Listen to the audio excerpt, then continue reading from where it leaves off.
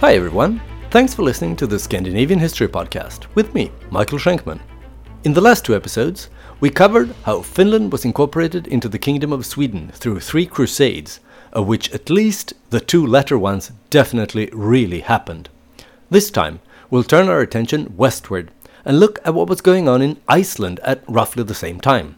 The Icelandic Commonwealth was in crisis, and the whole Icelandic political system, based on a delicate balance of power and everyone's respect for the law, had been upset. Observing the developing chaos, the King of Norway saw an opportunity to expand his realm and try to impose his rule on the island. The independence of Iceland hung in the balance, and the only ones capable of defending it were busy fighting each other.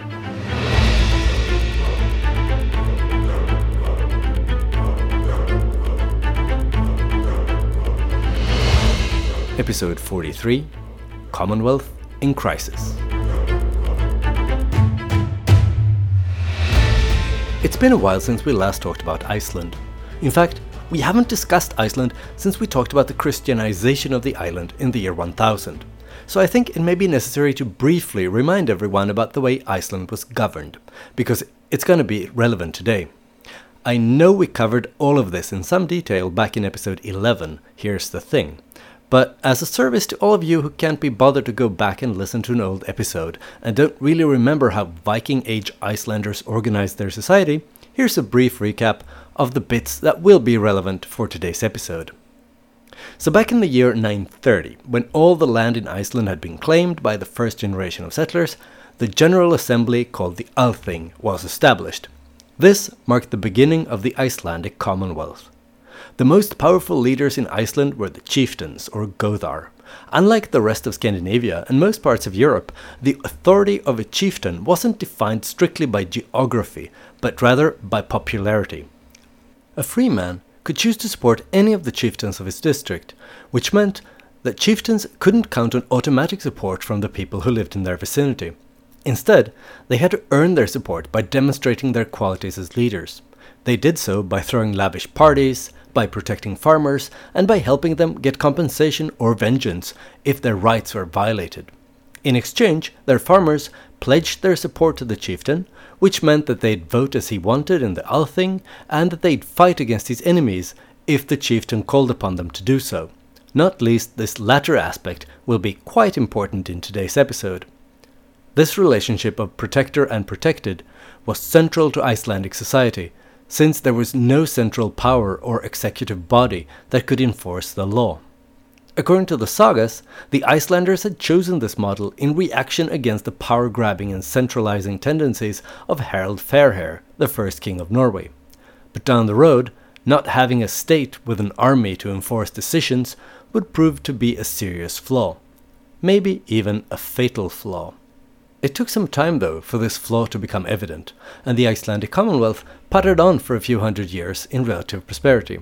Relative being the key word here, taking into account the strict limitations the North Atlantic climate enforces on the potential for prosperity. Politically, however, the Icelanders were basically doing just fine, governing themselves for several generations. But nothing lasts forever, does it? In the early 13th century, the delicate balance of power that had guaranteed relative stability in the Commonwealth was falling apart. Various chieftains were fighting each other to increase their own power base at the expense of other chieftains. In the early days, there had been at least 39 chieftains, but eventually strong and rich ones started to attack and outmaneuver their weaker colleagues, eventually taking over their chieftaincies and followers. Toward the end of the 12th century, this process had gone so far that a handful of chieftains representing about half a dozen powerful clans had managed to take control over most of the island. All this set the scene for what was to come next. In this context, the year 1220 is important because it's conventionally seen as the beginning of the so-called Age of the Sturlungs, which was a period of violent internal strife marked by the conflicts of the last few chieftains who had concentrated all the power in their own hands and who claimed allegiance from most of the free men of Iceland. The period is named after the most powerful of the Icelandic clans, the Sturlungs, and we know what we know, or think we know, about this period thanks to a collection of contemporary sagas known as the Sturlunga saga. It was written by people who experienced the internal power struggle firsthand, and it gives a fascinating glimpse into 13th century Iceland, including descriptions of wounds that are so detailed that some scholars believe they're based on eyewitness accounts used in court proceedings for compensation claims. So the Age of the Sturlungs is characterized by fighting between the various clans, and sometimes between different members of the same clan in an insanely complicated web of raids and glorified skirmishes that saga writers and historians like to call battles. There is no way to go into all the details, describe all the ins and outs, ups and downs, and backs and forths. There's also no point. It would be an enormously tedious exercise for everyone involved, with the possible exception of those contemporary Icelanders who can still trace their ancestry back to the people who were involved in those struggles. Instead, this episode will be limited to an overview of the main events and the main actors. And believe me, there will still be plenty of names, intrigues, and bloodshed. So what happened in 1220 that kicked off this Icelandic version of Game of Thrones?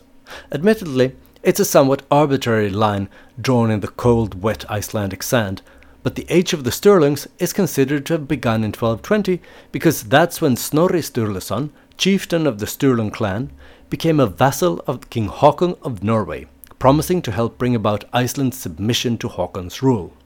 At this time, King Haakon was trying to extend his influence in Iceland, and several Icelandic chieftains became his vassals in exchange for gifts, followers, and increased power. Consequently, most of the greatest Icelandic chieftains eventually accepted to submit to the King of Norway.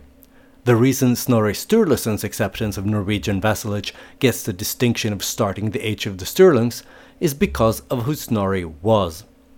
So who was Snorri Sturluson? For us today, and I mean people in general, not just for you and me, Snorri Sturluson is best known as an author.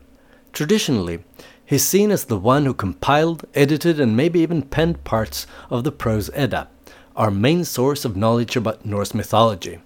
He also wrote the Heimskringla, a history of the kings of Norway, and our major source of knowledge about what went on in Norway from the age of Harald Fairhair onward.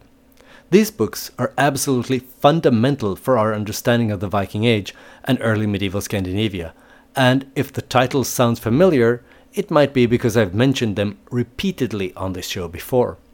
So his importance as a literary figure can hardly be overstated. Without him, our image of the Viking Age would be very different and definitely much less interesting. But on today's episode, we're going to focus more on his political activities. They are far less stellar than his poetic ones. As a learned and prominent member of the most important family on the island, Snorri Sturluson was elected law speaker of the Althing not once, but twice. As I'm sure you all remember, the law speaker was the person who led the deliberations at the Althing, and he was one of the most, if not the most respected persons on the island. This is obviously why the King of Norway was so keen to recruit him for his cause. Snorri Sturluson's family wasn't only rich and important, it was also large. He had 2 brothers, 2 sisters, and no fewer than 9 half-siblings. When Snorri was still just a toddler, his father Sturla was entangled in a lawsuit over the inheritance of some property with an important man called Pál Sölvason, who was a priest and a chieftain. Apparently, Pál's wife, Thorbjörg, yes, wife, early medieval priests in Iceland didn't take the requirement of celibacy particularly seriously. Well, she didn't appreciate these legal proceedings and lunged at Snorri's father with a knife, trying to stab him in the face. Luckily, she only grazed his cheek, so murder wasn't added to the list of legal issues they were bickering over. Pál, who was a priest after all, was appalled by what Thorbjörg had done, but Sturla downplayed the incident. Still, Pál immediately asked to settle the case between them in a way that was favorable to Sturla, and he also gave him the right to set the compensation for the knife attack. Sturla used this magnanimous gesture by Pál and immediately turned around and demanded an exorbitant sum as compensation for Thorbjörg's attempt on his life. Pál realized that he'd been tricked into acting generously, and now he risked financial ruin. He turned to mediation at the Althing and managed to get the fine he was supposed to pay reduced by more than 2/3. In order to convince Sturla to agree to this reduced fine, the man who brokered the deal, called Jon Loftsson, agreed to take in Sturla's youngest son, Snorri, and foster him. Sturla agreed, perhaps because Jon was an important man with excellent connections both in Iceland and in Norway. In fact, his maternal grandfather was none other than King Magnus Barefoot of Norway, whom we talked about in episode 31, The Last Vikings. That's how young Snorri ended up in the household of Jon Loftsson. There, he received an excellent education and forged connections he might not otherwise have been able to do. He never returned to his parents' home. His father died when Snorri was only 6, and his mother, as his guardian, squandered his inheritance, making his prospects modest. Still, a good marriage was arranged for Snorri in 1199 when he was 20 years old, and from his wife's father, Snorri inherited an estate as well as his chieftaincy. The marriage may have been a good one, but it wasn't happy. They only lived together for 4 years, and in those years they had 2 children that we know of. But after that, Snorri moved out to pursue other interests, or more specifically, other women. He moved to Reykholt to the east, further inland, where he managed an estate. He made upgrades to the place, and among other things, he installed an outdoor bath heated with the water from a hot spring. It's been reconstructed, so the next time you visit Iceland, you can go and have a look at Snorri Sturluson's hot tub. In his spare time, he also had 5 additional children with no fewer than 3 different women. His philandering didn't harm his political career, though. In 1215, about a decade after abandoning his wife to go live in his own private 13th century version of the Playboy Mansion, he was elected law speaker at the Althing for the first time. 3 years later, in 1218, he left Iceland and sailed off to Norway on the invitation of none other than the teenage king himself, Håkon Håkonsson, and his co-regent, Jarl Skuli. They had identified Snorri Sturluson as the top political influencer in Iceland, and bringing him to Norway was the first step in their plan to convince Snorri to do their bidding in Iceland. I'm not sure whether Snorri realized that he was being used by the Norwegians to promote their own political agenda, an agenda that directly threatened the independence of Iceland. But he went anyway, and by all accounts he seems to have enjoyed his time in Norway enormously. Snorri was fascinated by history and culture and spent his time in Norway soaking up information that he would later use in his writings. He spent the winter of 1218-1219 at the Jarl's home, where they all had a jolly good time. The Norwegian regents clearly groomed Snorri, flattering him and giving him expensive gifts, including a ship. Snorri was even made a Skutchilsvein, a great honor that was a rough equivalent of Snorri being knighted. All he had to do in return was a minor, small, teeny-weeny, easy thing. He had to say a few words, swear an oath of fealty and loyalty to the King of Norway. No biggie. And Snorri agreed. He swore the oath. Why did he do it? Hard to tell. Maybe he was a political idiot who didn't realize the consequences of his actions. Or maybe Snorri Sturluson really had been won over for the Norwegian plan to take over Iceland. Because that was the ultimate goal of the Norwegian king. He wanted to extend his realm to include all the islands and lands in the North Atlantic, and that goal was now within his reach when the great Snorri Sturluson, one of the most prominent members of the Icelandic Althing, was in his pocket. Snorri spent another year in Norway, but in 1220 he returned to Iceland. 2 years later, in 1222, no doubt to the delight of the King of Norway, he was once again elected law speaker of the Althing. This time, he was to hold on to that prestigious office for a decade. But it wasn't his politics that got him elected. By this point, the other Icelandic chieftains considered him a mouthpiece for the King of Norway, and he openly supported Iceland unifying with Norway. That wasn't a particularly popular opinion among his fellow Icelanders, but they still made him the law speaker because they admire Snorri as a poet. In Iceland, they've always taken literature very seriously. They still do. Nonetheless, the fact that Snorri had been knighted by the King of Norway was controversial, and some of the people who had the strongest objections were actually members of Snorri's own clan, the Sturlungs. Once he was back in Iceland, Snorri not only propagated for a union with Norway, but also started to extend his own personal power base. In 1222, his foster brother died, and Snorri then swept in and tried to marry his daughter, who was now a wealthy heiress. But Snorri's political enemies stepped in to stop this alliance, which would have made Snorri significantly richer and even more powerful. In the end, none other than Snorri's own nephew, Sturla Sigvatsson, married the girl. Still, Snorri managed to bag another, by Icelandic standards, enormously wealthy heiress from Jon Loftsson's family, namely his widowed granddaughter, whom he married in 1224. From this point on, Snorri Sturluson was the most powerful chieftain in Iceland. He was one of the wealthiest men on the island, and he was the law speaker at the Althing, and he had the backing of the King of Norway.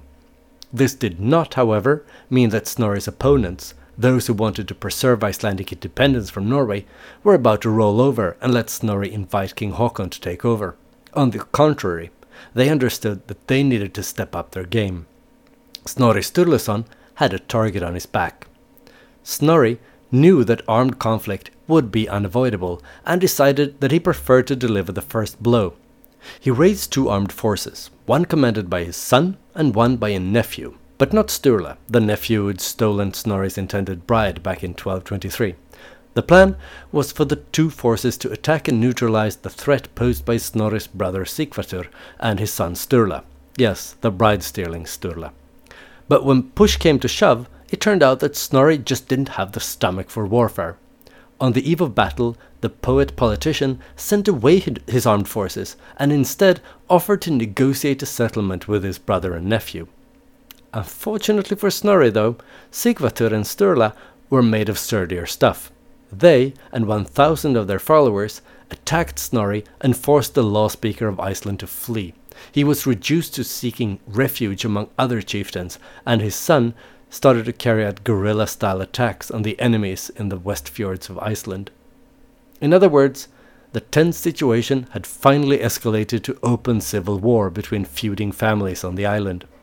Years of raids and attacks followed, but no major decisive battle was fought that would have settled the issue of continued independence or union with Norway once and for all.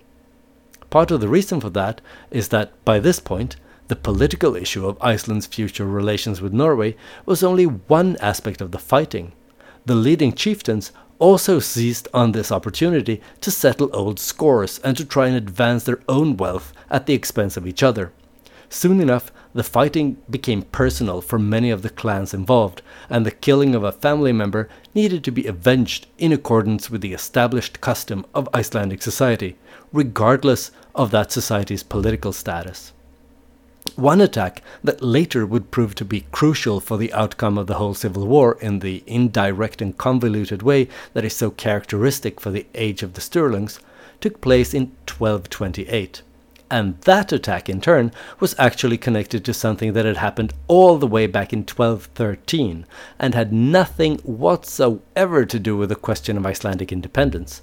You see, back in the beginning of the 13th century, there was this guy living in western Iceland called Hrafn Sveinbjarnarson.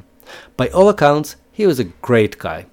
He was a physician and a priest, and he had traveled the world, or at least Europe, visiting England, Spain, Italy, and Norway.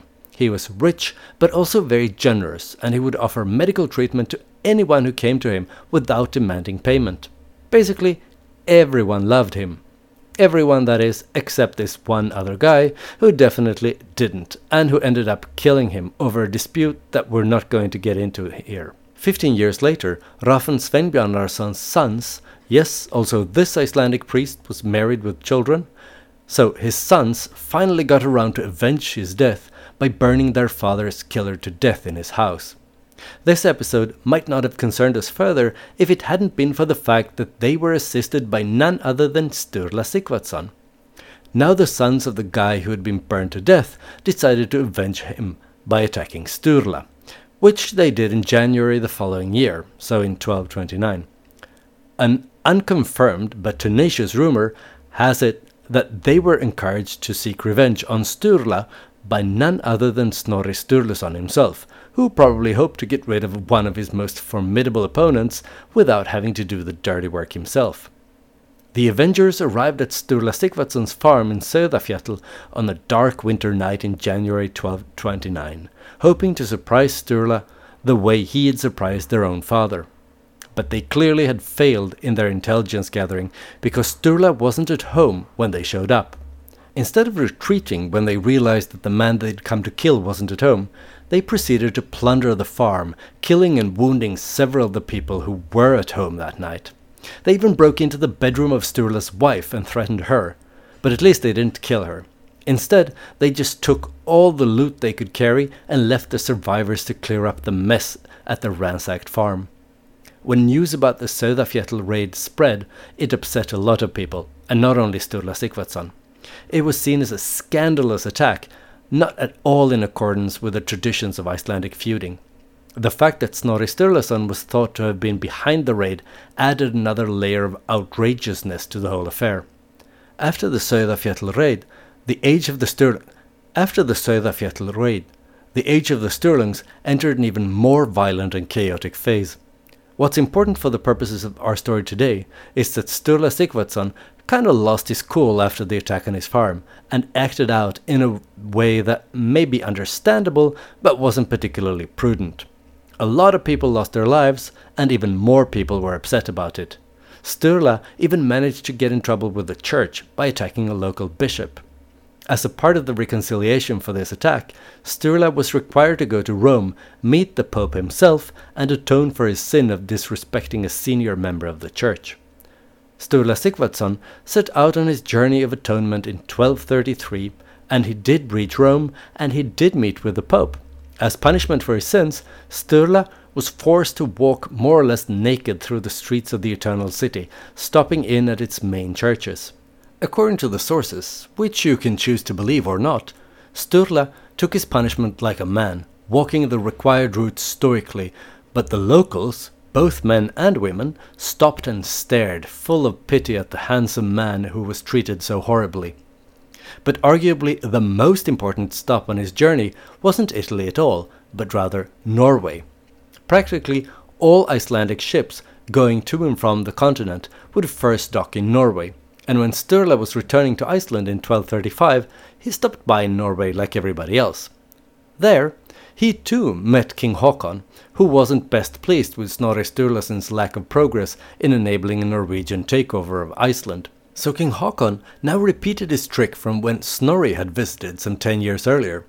He showered Sturla Sigvatsson with gifts and flattery until he convinced him to swear loyalty to Håkon and to aid him in putting an end to the Icelandic independence. So when Sturla Sigvatsson eventually returned home, he was, politically speaking, on the same side as his uncle Snorri Sturluson. That didn't mean that they were no longer enemies, though. They most definitely were. Sturla brought a message for Snorri Sturluson from King Håkon. The King of Norway wanted a word, face to face. King Håkon was not happy with the way Snorri had been conducting his business, and when he arrived in Norway, Snorri soon realized that he had fallen out of favor with the king. There were far fewer lavish gifts and a whole lot more insults being showered at the Icelander this time around. Snorri decided to stay at Jarl Skuli's, just as he had done the last time he was in Norway. That didn't exactly endear him with the king either, since tension had been building between the two co-regents lately. We'll get deeper into the details of that mess next time, but the short version of it is that it looked like the Norwegian Civil War was about to flare up again, and King Håkon suspected that Snorri was taking Jarl Skuli's side. Meanwhile, back in Iceland, Sturla Sigvatsson mustered his forces and set out to fight the chieftains who refused to accept King Håkon's demand that Iceland yield to his authority. On August 21st, 1238, Sturla, his father Sigvatur, and approximately 1,000 of their followers faced two other chieftains, Gissur Thorvaldsson and Kolbein the Young, in the Skagafjörður area in northern Iceland. Gissur and Kolbein had brought some 1,700 men to the fight, which means that this battle, known as the Battle of Örlygsstaðir, was the largest military engagement in the history of Iceland. More than 50 people fell during the battle, and, unfortunately for Sturla, except 7, all of the fallen were on his side. Even worse luck for Sturla, both he and his father were among those who lay dead on the battlefield when the fighting was over. According to the Sturlunga saga, Sturla fought bravely as many men tried to kill him. In the end, it was none other than the chieftain Gissur Thorvaldsson himself who finally killed him. After the battle, Gissur and Kolbein the Young were now the most powerful men in Iceland. When the news of the battle eventually reached Snorri Sturluson in Norway, he asked King Haakon to let him return home to Iceland, but the king no longer trusted Snorri and denied the request, instead explicitly ordering the Icelander to stay in Norway. He had the right to do so, after all, since Snorri had accepted a noble title and sworn that oath of fealty to the king. But Snorri found a way to escape. Jarl Skuli, who by now was Haakon's rival much more than his co-regent, was more than happy to grant the request, and even helped Snorri to find a ship that would take him back to Iceland. When Snorri returned in 1239, he didn't waste any time. He resumed his position as chieftain and set out to destroy his rivals, Gissur and Kolbein. He didn't have the manpower to take them on in battle, so instead he decided that his best chances of success would be in court. He brought charges against them for the deaths of Sigvat and Sturla, claiming that they had been killed in an unlawful way. There was going to be a showdown at the Althing in the summer of 1241. Snorri came armed with all his best legal arguments, but just to make sure everything went his way, he also brought 120 armed followers as backup. Gissur and Kolbein brought even more men to the Althing, but in the end, Gissur chose to back down and pay the fine instead of attacking Snorri Sturluson then and there. But that didn't mean that Gissur and Kolbein were going to leave Snorri in peace. Far from it. As far as Gissur and Kolbein were concerned, Snorri's victory at the Althing hadn't been a defeat, but rather a tactical withdrawal to regroup. You see, when King Haakon discovered that Snorri had disobeyed him and left Norway, he sent 2 of his agents to Iceland with a secret letter to Gissur. In it, King Haakon invited Gissur to join the attempts to unite Iceland with Norway under Haakon's rule and ordered Gissur to kill Snorri Sturluson. Clearly, the king had lost both patience for, as well as faith in, Snorri and his ability to win Iceland for Haakon. So when the Althing ended and everyone went home, Gissur started to plan how he was going to take Snorri out. He went to one of his nephews called Orm and asked him to join in the killing of Snorri, but Orm rebuffed him. He refused to have anything to do with the killing of the great poet and so-so politician Snorri Sturluson. Not too long after Gissur had tried and failed to convince Orm to join in his conspiracy, Snorri actually received a letter written in cipher runes. And there are plenty of people around who think that the timing was a little too convenient for it not to have been Orm who sent it. The letter warned Snorri that there was going to be an attempt on his life, but, tragically, Snorri wasn't able to decipher the message. So when Gissur and 70 of his followers showed up at Snorri's house in Reykholt later that fall, they took Snorri completely by surprise. He tried to flee and hide in the cellar, but there was no escaping what was coming next. Snorri Sturluson's last words before he was cut down were supposed to have been "Ekki skal höggva," which means don't strike, don't strike. Or at least, that's what the saga tells us. In contrast, the King of Norway insisted that Snorri Sturluson would have been spared if he had only given up and handed himself over to Gissur and his men. He made that claim in order to try and placate the public opinion in Iceland, where the murder of the great chieftain and poet Snorri Sturluson was greeted with outrage. In 1236, Thordur Sigvatsson, one of Snorri's brothers, returned home to Iceland to seek vengeance for his brothers and his father. He asserted his authority and quickly proved himself to be a masterful military leader. His entry into the conflict initiated one of the most violent stages of the Age of the Sturlungs. For instance, on the 25th of June 1244, Thordur and his men fought Kolbein the Young in the Battle of the Gulf, the only naval battle in the history of Iceland where only Icelanders were involved. From the description of the battle in the Sturlunga saga, we learn that much of the fighting consisted of the two sides throwing rocks at each other. 2 years later, in 1246, Thordur fought and killed Kolbein's son at the Battle of Högsnes. It's considered the bloodiest battle in the history of Iceland, with 110 fallen soldiers. But for all his fighting, Thordur never challenged Gissur, since they were both vassals of the King of Norway. Instead, they called upon the king to mediate between them, and to Gissur's chagrin, the king sided with Þórður, who could now rule Iceland almost by himself. Gissur left the island and settled in Norway. But in 1252, the king sent Gissur back to Iceland. For obvious reasons, this wasn't popular among Þórdur's followers, and since they had spent the last generation or so expressing their displeasure by turning to violence, they did so this time as well. On the 22nd of October 1253, they attacked Gissur's farm and set fire to it. 25 people died in the flames and the fighting. Among the victims were Gissur's wife and their sons. Gissur himself only survived by hiding in a barrel of whey, which, for those of you who may not know, is the liquid remaining after milk has been curdled and strained. Gissur tried but failed to find and take revenge on the people behind the attack, and in 1254 he returned to Norway, where he was forced to face the king's wrath for his failure to convince the Icelanders to accept the king of Norway as their overlord. But the king hadn't given up hope that Gissur would be able to deliver Iceland to him after all, so Gissur was promoted to Jarl and sent home to Iceland again, in order to convince the remaining chieftains to accept Norwegian superiority. In the end, King Håkon got his way. The Icelanders were sick of the constant fighting and hoped that Norwegian control would lead to stability and peace for the island. They were also worried that if they didn't submit to Norway, King Håkon would impose sanctions on them, closing Norwegian ports to Icelandic shipping, a bit like when King Olav Tryggvason forced the Icelanders to become Christians.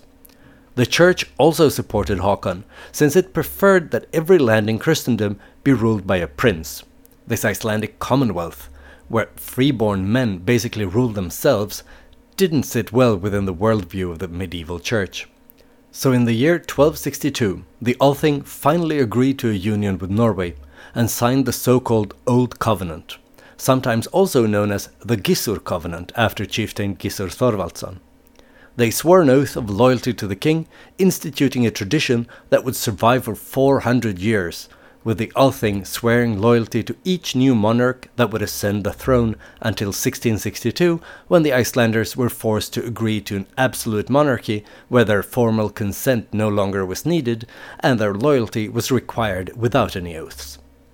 The signing of the Old Covenant spelt the end of the Commonwealth. Iceland was no longer an independent republic, but subordinate to the Crown of Norway. But that didn't mean that it was all doom and gloom from now on. The terms of the covenant were actually pretty favourable, and Iceland profited from the arrangement. It's true that the covenant demanded that the Icelanders pay taxes to the King of Norway, but in return they had peace, rule of law, and reliable transportation and shipping between Norway and Iceland. Norwegians and Icelanders also received equal rights in each other's countries. Under Norwegian rule, trade links between the two countries increased, and Iceland experienced a period of economic growth and settlement expansion. In the beginning, under the terms of the Old Covenant, Iceland and Norway were actually more or less equal partners. It was not to last, however. Once Iceland had accepted Norwegian rule, it would gradually lose more and more of its autonomy as the years went by, and more powers and authority would slip between the Icelandic fingers. But that's the story for another day. Next time, we'll have a closer look at the man who in many ways has dominated this episode without actually making much of an appearance. We'll talk about King Håkon IV of Norway. During his long reign, Norway not only gained control over Iceland, but also experienced something of a golden age. I hope you'll join me then. I also hope you enjoyed this episode of the Scandinavian History Podcast. If you did, why not spread the word wherever you congregate with others who are into Scandinavian history? Also, please consider leaving a stellar review, or at least 5 stars, on Apple Podcasts or Spotify, where you can rate podcasts nowadays. This is an excellent way to attract new listeners and to motivate me to go on producing the show. Another good way to support the show is to purchase some Scandinavian history-themed merch in the Scandinavian History Podcast webshop. I especially recommend something from the Odin's Lifehack collection. It's a line of merch with quotes from Havamal accredited to the King of the Gods. You can get t-shirts, mugs, tote bags, and many other items with nuggets of Scandinavian wisdom such as "Wake up early if you want another man's land or life," "Only fools hope to live forever by avoiding enemies," or "Speak useful words or be silent." Links to these amazing products and more can be found on the Scandinavian History Podcast Facebook page or on Twitter. If you haven't already, then please go to facebook.com/Scandinavian History Podcast. Like and follow the page if you want to shop, or if you just crave more content at least vaguely related to Scandinavian history. Via the Facebook page, you can also send me questions or angry messages about things I've said or not said on the show. If you prefer Twitter, then you can follow me and send me messages at Schenkman. That's SHAINKMAN.